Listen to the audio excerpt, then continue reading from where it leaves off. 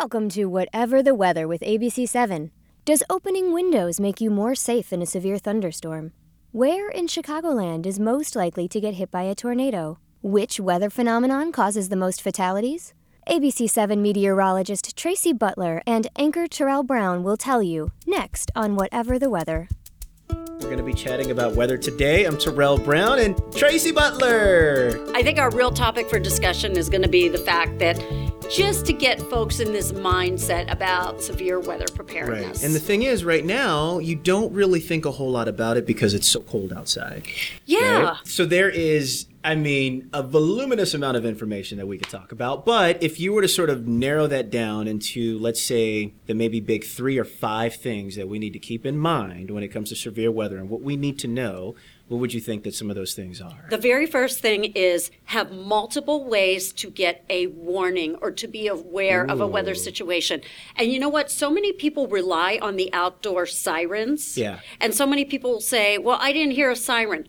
They are for outdoors. They're not for when you're inside a building, not for when you're inside school, not when you're inside shopping at the mall or the grocery store. It's come over years of just being used to something. Yeah. You know, we have so many ways and advantages now to get warnings. I mean, whether it's a social media route or on our ABC7 app, our AccuWeather app. The alerts on my phone are the big thing now. Yes. Every single sports team, little league, soccer, if your children are outside playing basketball or tennis or on a golf team or something, designate somebody to be the, quote, meteorologist in charge, somebody who's going to be watching the weather while everybody else is watching the score or the kids go down the field or something. Designate somebody in charge of weather, the assistant coach or somebody. And I feel very passionate about that because a lot of times, people will say, oh, well, you know what? Yeah, I saw lightning, but it's probably It's out there. It's out there. It's not over. Yeah.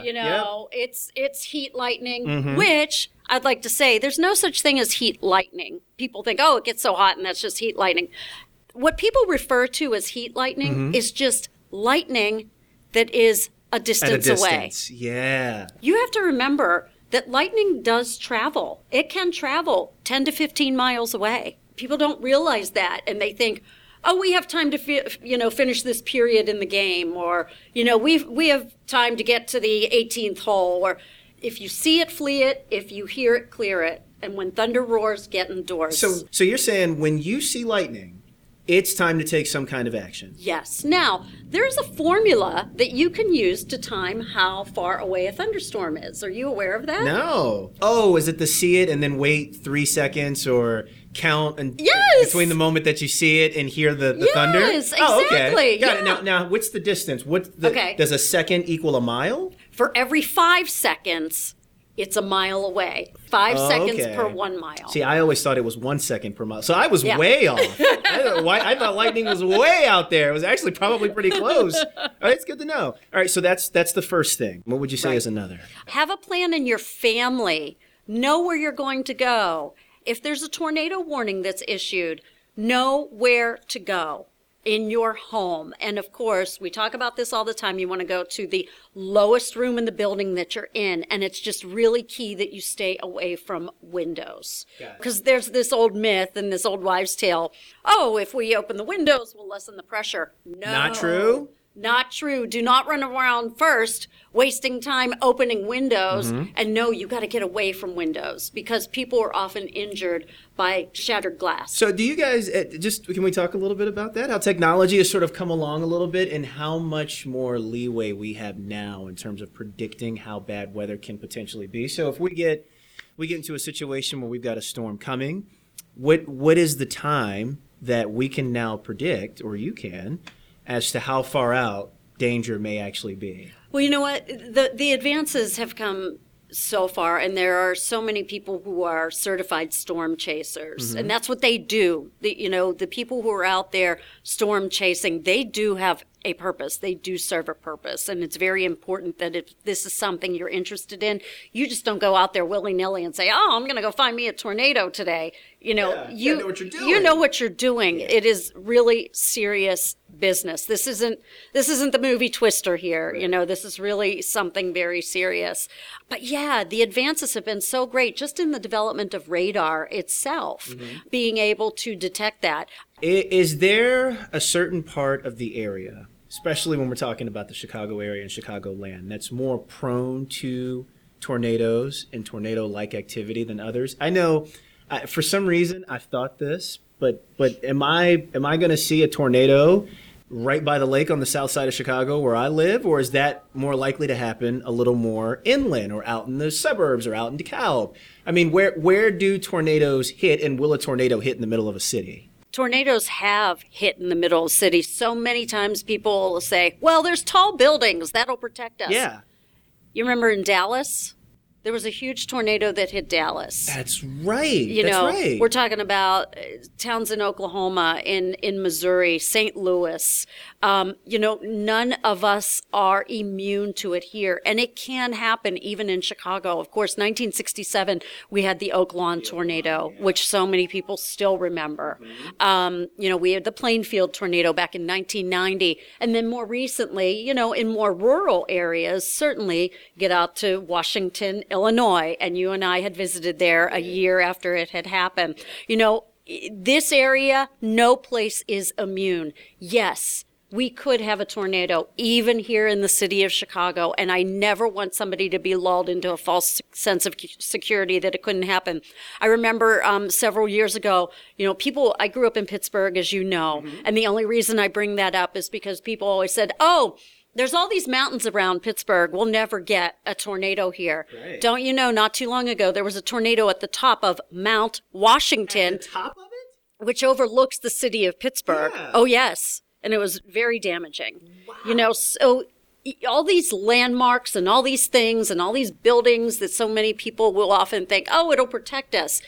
No, not necessarily. So geography has nothing to do with it, right? The geography has a place in that places like California typically don't get as much convection or that rising in the atmosphere, so they don't see as many tornadoes. They can, but not like where we are here. So that geography, but the topography of the land, that sort of thing, those things don't stop something from happening like that. Oh, man. So, we're sort of right in this time period. I know we're talking about getting ready and being prepared, but when is the time period when this kind of thing starts to really pick up and actually happen?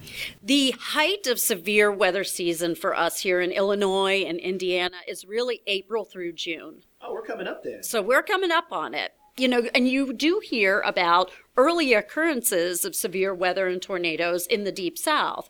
Well, it's starting to get warmer there. They're starting to get more of that clash of air masses, in the Southeast, in Alabama and Georgia. Places like that have an earlier start in their severe weather season, February, in fact.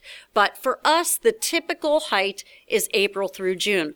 But as we have seen, and as you and I, again, talked about the Washington tornado and in Coal City, that happened November 17th, 2013. Yeah, well outside of that. Outside. Last year, Ottawa Naplate, February 28th. Again, just because it's winter, just because it's fall, doesn't mean that we can't have severe weather here. It's something you've always got to think about. Yeah, I know. So anything else on that whole, I know we talked about 3 things that you kind of want to know as we get going. We talked about being prepared and being ready to go, and anything else you would say? I will tell you that people are often surprised when I tell them between lightning, between flash flooding, between tornadoes and severe storms, what do you think is the biggest weather phenomenon that causes fatalities? Wow. I would say my first guess would actually be tornadoes. Okay, it's actually flash flooding. Wow, really? It's flash flooding. And here's the thing. This is why the Weather Service adopted that motto of turn around, don't drown. Because people don't realize how powerful water is. Oh, we see it all the time. We see it all. How many times have you been doing the morning show? We're on the air, and you are, we're gotta cut watching in. somebody stuck. Exactly, because we're watching somebody stuck in water. Yeah, high standing water. So that is actually the biggest? Yeah, it is nationwide. And do you think it's just because people underestimate? Yes, I think people underestimate the power of water.